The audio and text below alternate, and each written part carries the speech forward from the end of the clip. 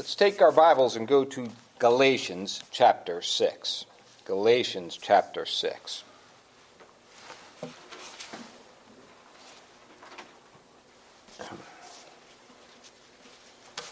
want to look at verses 1 through 5 together. Our Lord is giving us some relevant instruction, here on how we are to live in Christ, walking toward our brethren. And Paul, in these verses, is specifically dealing with our attitude first and foremost, of how we dwell with brethren, how we help brethren who have been overtaken in a fault, and how we are to love them and walk toward them in Christ. And we do so recognizing our own infirmities and our own weaknesses. So, to begin, let us be reminded of the grace of our God that we are ever dependent on. We bear the fruit of the Spirit, and it's not by our doing. It's not by our focusing on bearing fruit. It's looking to the Lord. It's staying upon Christ. It's looking to Him in faith, and He bears the fruit in His people. It's not an exercise that we do. It's something He does in us under the umbrella of the blessings of grace and faith in the Lord Jesus Christ. Our Lord said in John chapter 4, verse 23 and 24, He was speaking to the woman at the well, and He said, "The hour's coming, and now is, when the true worshipers shall worship the Father in spirit and in truth, for the Father seeketh such to worship Him. God is a spirit, and they that worship Him must worship Him in spirit and in truth." He's telling us the true worshipers must worship God in spirit and in truth. But that's not something that you or I make happen. We don't make that happen.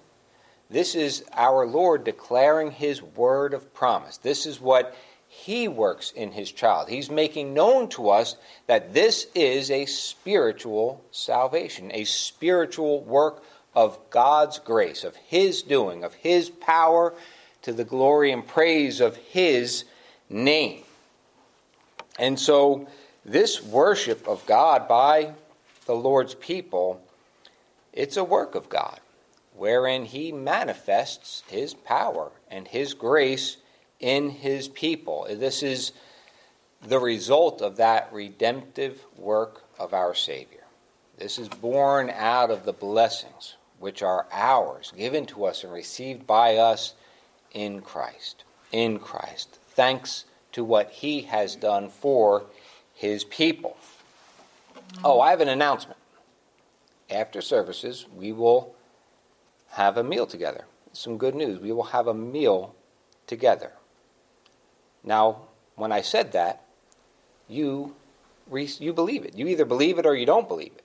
Right? You didn't make a decision. You believe that there's going to be a meal. Having said that, now some might say, "I don't believe anything that guy says," and you don't. And you say, I wouldn't take anything from him. I don't believe anything he says. It's probably garbage food. I'm leaving right after services. But you who hear that good news are excited. You believe it. You receive it. There is no decision. It's the power of God.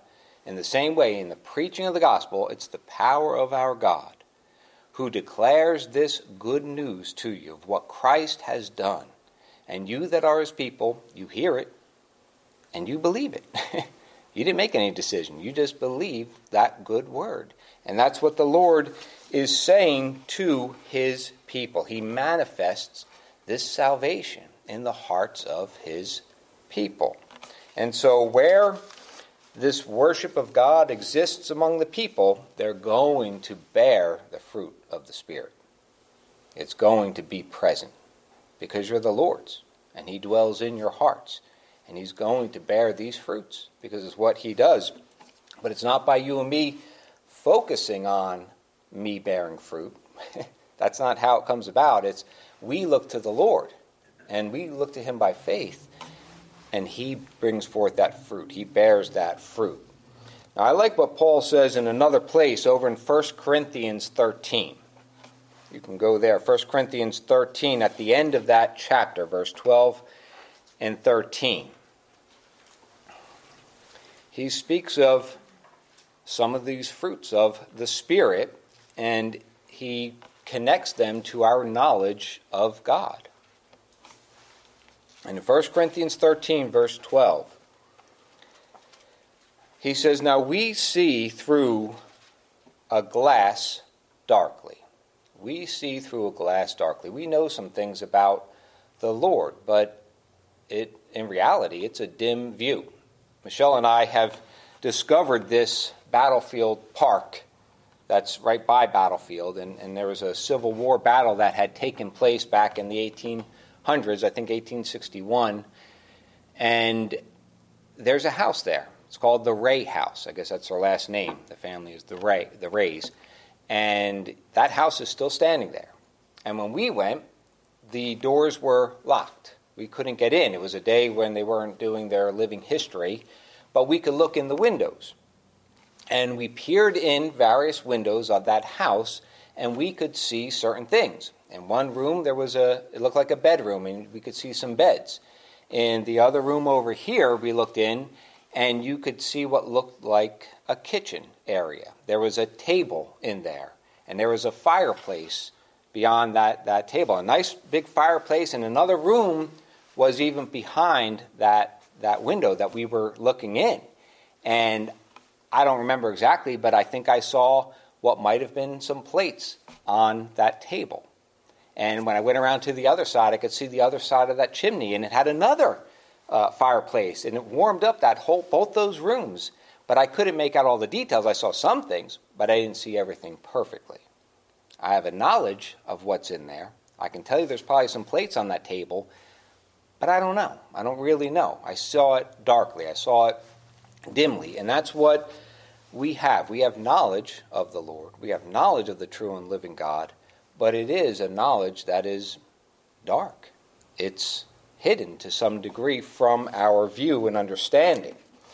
And he says, that's how we know the Lord right now. But one day we're going to see him face to face. One day those doors are going to be open, and Michelle and I are going to go into that house, and we're going to see everything in great detail with plenty of light.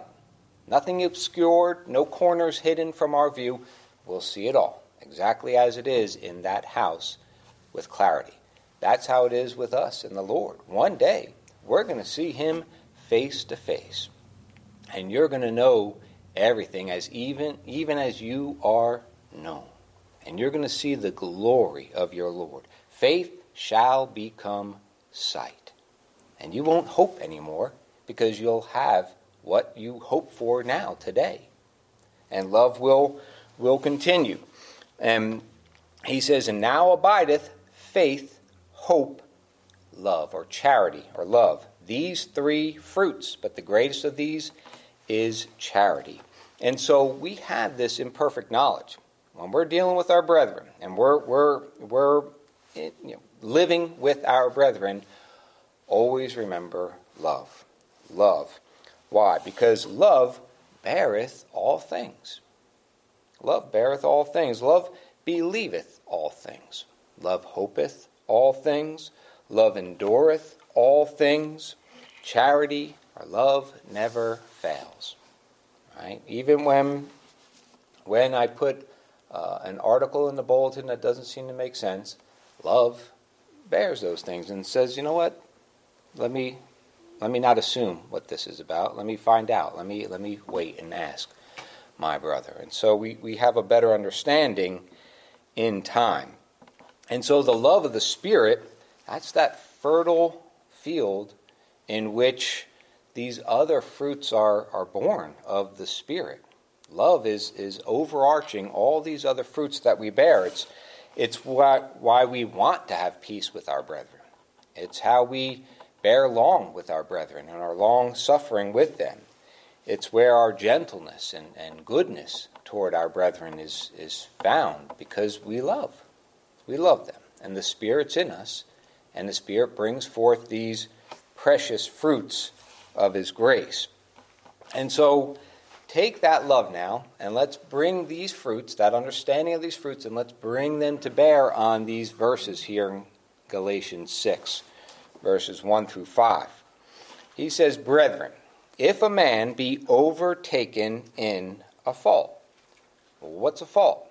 It's speaking of our sin and the foolish things that we do, but especially sin, whether that sin is in thought, word, or deed, whether that sin is an immoral sin or it's a spiritual sin, someone has erred according to the truth. Maybe you have a bad attitude. Maybe you have a bad attitude about something and you're just bitter about some providence or something that's going on, and you have a bad attitude toward the Lord or toward another person. You're just upset about things. It could be anything like that. We're overtaken in a fault. And if a man be overtaken in a fault, ye which are spiritual. What does that mean, ye which are spiritual? Well, let's take it in context. Restore such an one in the spirit of meekness, considering thyself, lest thou also be tempted. You which are spiritual, you have an understanding of what we are, what you yourself are in this flesh. We know what we are in this flesh. We know our infirmities. We know our weaknesses. We understand our coming up short in ourselves. We're all sinners by nature. The reality is there's no sin that's done in the earth that we ourselves are not capable of doing. We may not like to think that we are capable of such things, but the reality is every one of us is capable of any sin. We're only kept by the grace of God and delivered from things by the grace of God. And so in this flesh, we're capable of anything. And that every child of God, not that this is an excuse, but we've all fell. We've all sinned. We've all fallen short and see our faults. We're all made to know I'm a sinner saved by grace. I'm not a child of God because I'm good, because I know what I'm doing, and because I'm perfect and holy and without fault. Not at all. In spite of what I am, the grace of God has delivered me from death and darkness, from loving and going in the course of this world, and following after that which is not profitable but is sinful and destructive. And so we see and know how the grace of God has restored us and kept us and delivered us from death and destruction. And He's done it through His Word, through the preaching of His Word. He's done it through the teaching of the Lord. He says in another place, the goodness of God leadeth thee to repentance. The goodness of God leadeth thee to repentance. And that word goodness there in Romans 2:4 is the same fruit of the Spirit in Galatians 5:22 that's translated gentleness. It's God's gentleness that leads you to repentance. In other words, turning us from trusting our goodness and trusting our righteousness and dead things that cannot save, and He makes us to see that it's not what I do that saves me, but what the Lord has done for me through the Lord Jesus Christ, my Savior, my God, who as the Lamb of God sacrificed Himself unto the Father to shed His blood, to make an atonement, a covering for me, to cover my nakedness, to give His life that I should live before God in perfect holiness and righteousness, accepted of the Father by the grace of God in Christ. And so the Lord is gentle to us, not giving us what we deserved, what we've earned by our debts, but rather giving us mercy and grace for Christ's sake. And so, I think the temptation is that when we see a fault, it's we come at it typically of I know. I know what needs to be done there. I know how to fix that. And there's a temptation in the flesh that wants to fix it or deal with it based on knowledge. That's sin. That's unacceptable. Let's fix it. Let's root that out and deal with that. And so it's being handled with knowledge and not handled in the fruit of the Spirit by faith. I mean, sometimes clarity and light needs to be brought to a thing to make something known to somebody if they don't see their fault or understand that why it's a fault. But always remember gentleness and goodness. Always remember goodness. What that means is, what's the end result that we're looking for? Is it to thrust someone out, to shame them, to expose their sin so that they're thrust out and ashamed to ever show their face here again? Or is it the end result restoration? The end result, when thou art converted, Peter, feed my sheep. Right? When you're turned, when the Lord shows you personally, and I'm talking to me personally, when he shows us what we are, and he turns our heart from death and wickedness and from foolishness, it's for our good. The purpose is for good. It's not just to make our sin known and to shame us, but it's with the purpose of restoring us and setting our feet in Christ again, standing in him and in his righteousness and his salvation. And so we show that goodness, that fruit of goodness, because we want what is edifying and profitable for our brethren and the body as a whole. And the Lord gives us that. As we read in 2 Timothy 2, verses 24 and 25, Paul said, "The servant of the Lord must not strive, but be gentle unto all men, apt to teach, patient." And he says, "In meekness, instructing those that oppose themselves, if God peradventure will give them repentance to the acknowledging of the truth." Right? And turning away from dead things to hear and to believe Christ. Therefore, Paul says back here in Galatians 6, verse 1, "Restore such an one in the spirit of meekness, considering thyself, lest thou also be tempted." Right? We're all susceptible to any sin, any fault that we see in our brethren. We can do the same thing if God permit it. I remember many years ago I was reading something from William Gadsby, the elder one. William Gadsby, I think he was alive in like the mid-1700s to early 1800s, and he said when he was a young believer, he had stopped into a tavern after work. I guess they typically did it. It's what it sounded like to me. That's just where, like you going into a fast food place to get a soda or something like that. But they would drink a lager or something, a beer. And he saw a member of the church coming out, and they were clearly drunk in his estimation. They were drunk, and he judged them, and he despised them for that. And he was not pleased at all with them as they were. He was just another working man himself at the time, and he judged them. And so the next week he wrote that the very next week he said, "I went in, I had one beer only, and I was drunk from that one beer." I don't know if he didn't eat anything. I don't know what kind of regulations they had when they manufactured their beer, but sometimes maybe it had a higher alcohol content. Whatever it was, the Lord purposed it, and he was drunk.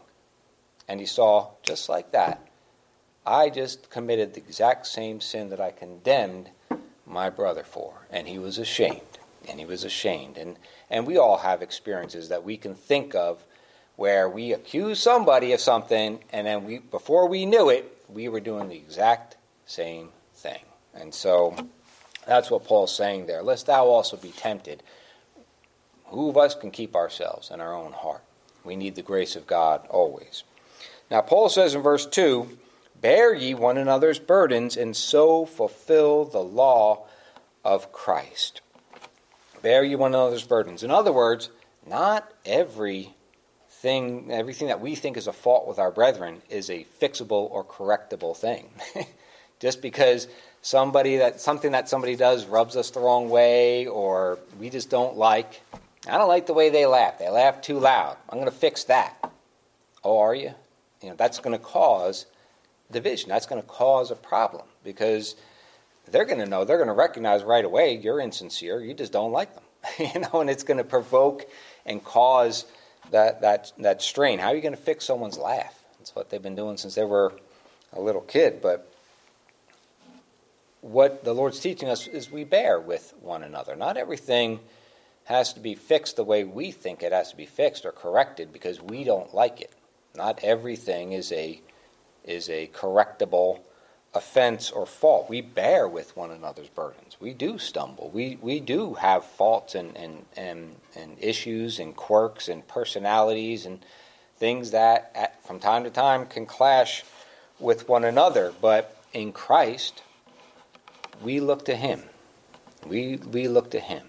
And that's how we're long-suffering and patient and bearing long with one another, because we love Christ. We love Christ, and we love our brethren in Christ. And so we want peace, and we're under the law of Christ, right? Not the law of Moses. We're under the law of Christ, who commands us to love one another. To love one another. He said in John 13:34, "A new commandment I give unto you, that ye love one another. If you love one another as I have loved you, that ye also love one another." When I think of just how long-suffering the Lord is with me, and how He bears with me and my folly, my foolishness, how slow I am to hear the word of the Lord, how slow I am to believe the Lord, how unbelieving I am of the Lord, and think of how patient He is with me, how many years He's borne with me and my faults and my unbelief. Can I show that same long-suffering with my brethren? I can if I'm looking to Christ and looking to Him and believing Him. Then I'll bear long and love my brethren and forgive them, even as God for Christ's sake hath forgiven me, and how patient He is with me. So we're under the law of Christ. We're not under the law of Moses. We're under the law of love, the law of faith, believing our Lord, trusting Him to do all things. And so when we apply to any other law, and we're looking to any other law to deal with our brethren, we cease to look to Christ. We're not walking by faith anymore. Now we're walking by the flesh. And wherever there's flesh, there's divisions, and there's anger, and there's wrath, and envy, and all kinds of ugly fruits. In fact, go back to Galatians 5, verse 26. Look at verse 26 there, last verse. "Let us not be desirous of vain glory, provoking one another, envying one another." All right? So what he's saying there is that when we compare ourselves to other men and other behaviors, we might look at them and say, "Man, did you see what they did? Did you see what they said? I can't believe that. I would never do that. That's terrible." And we think pretty good about ourselves because we would never do that. But they could also look at you and say, "Did you see what they did and what they said and how they're behaving? I would never do that." And you find out we all stink. We're all dirty sinners. We're all filthy. We all have our shortcomings and our issues. So the flesh loves to compare itself to others in order to justify ourselves and feel good about ourselves. I'm not like that man in the gutter who's doing drugs and just wasting his life. Well, maybe you're not doing that, but you're just as vile and just as guilty of eternal death and condemnation. So in Galatia at this time, there were Judaizers that were telling men how to live, how to fix things, how they're supposed to live. And it started with circumcision, and it brought them under the law of Moses, and they did it so that they could glory in the flesh. They were looking to glory. They thought they were something and had some angle on righteousness and acceptance with God. And as our brother, I believe you coined that phrase, they became fruit inspectors. They became fruit inspectors. And that's where we go and examine what our brothers and sisters are doing and whether it's up to par, or whether it's past the ripe date and it's getting smelly now, right? We become fruit inspectors of one another, and that's a great way to bring in division and to hurt one another. And so Paul isn't doing that at all. He's declaring Christ. He's declaring Christ gives his Spirit, and he bears these fruits of righteousness. Look to Christ. Look at him. Don't be looking at your brethren. Look to the Lord Jesus Christ. And don't be looking for yourself to bear fruits, because you won't.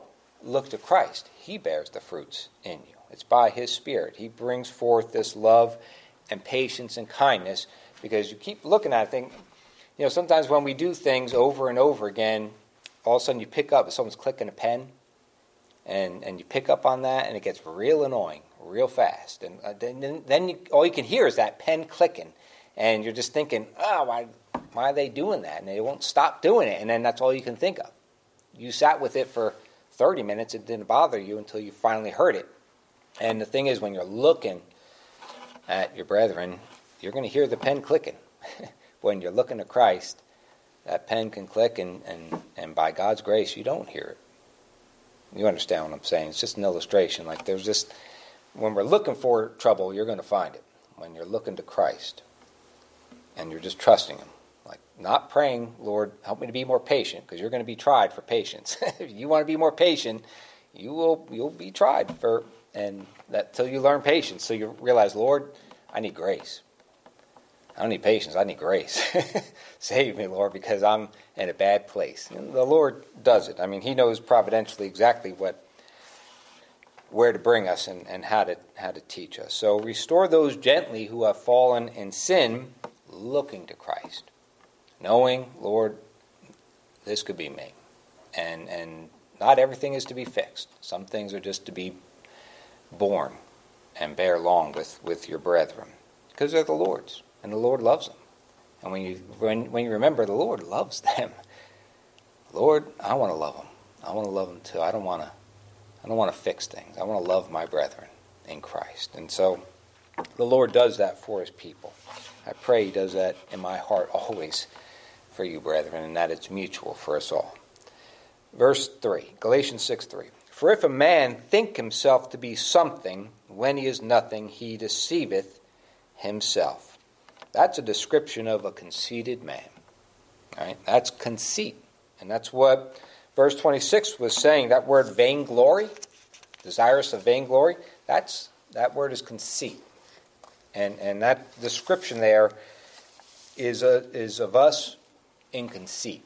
That's what we are in conceit. That's when we think highly of ourselves. And a conceited person will remove a fault. They'll remove the person. They'll throw everything out just to be right, just to do what their knowledge tells them is the right thing to do, forgetting the grace of God that knows what I'm worthy of, knows the hell I deserve, but for Christ's sake hath forgiven me, who loved me and gave himself for me.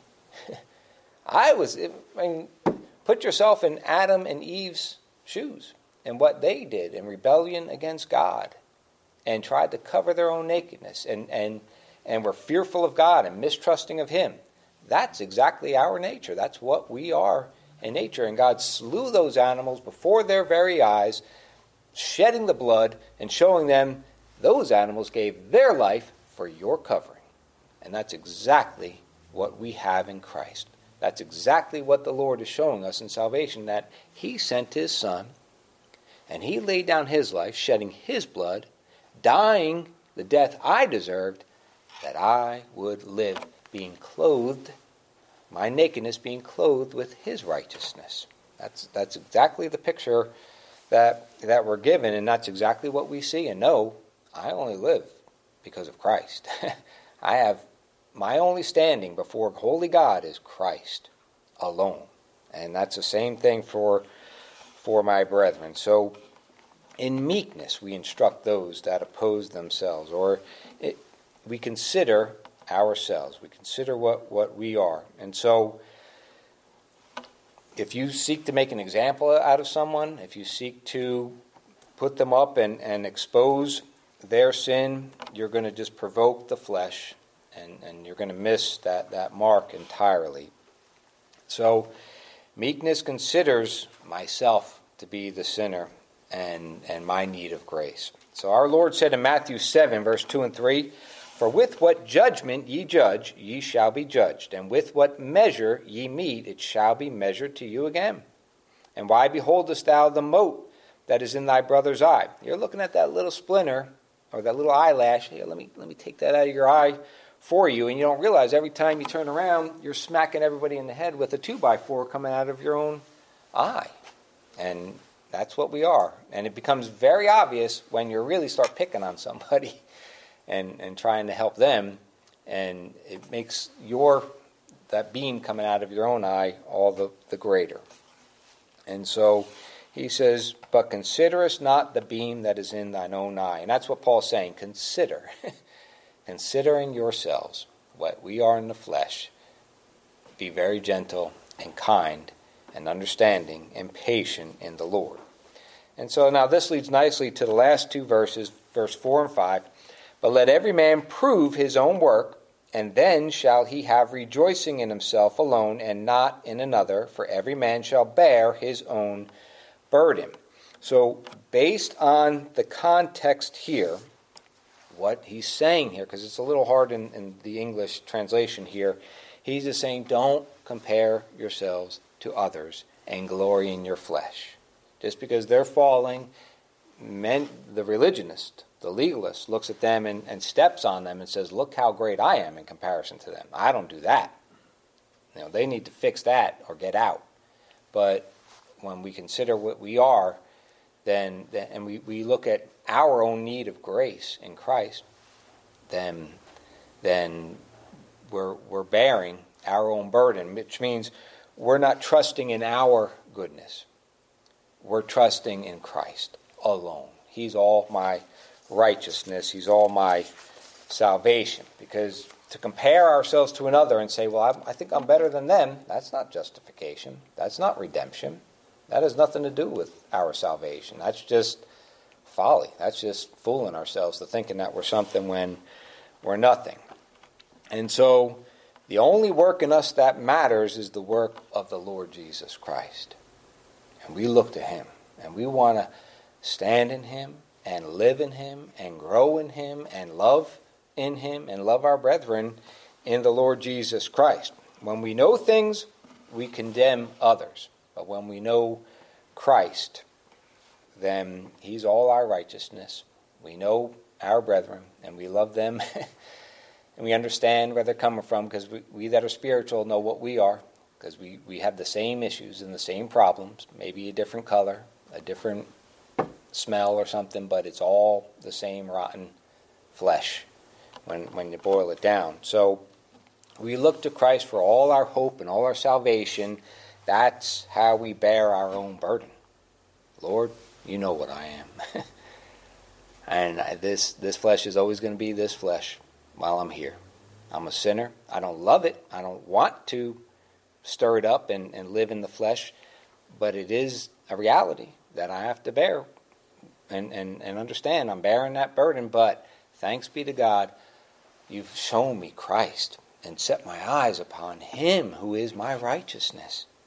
And the reality is he's bearing my burden. He bore it. He bore it on the tree and put it away forever. And one day soon, though I don't see what I would see in my flesh, one day he's going to return, and I'm going to be made like unto him, and you're going to be made like unto him, for you shall see him as he is.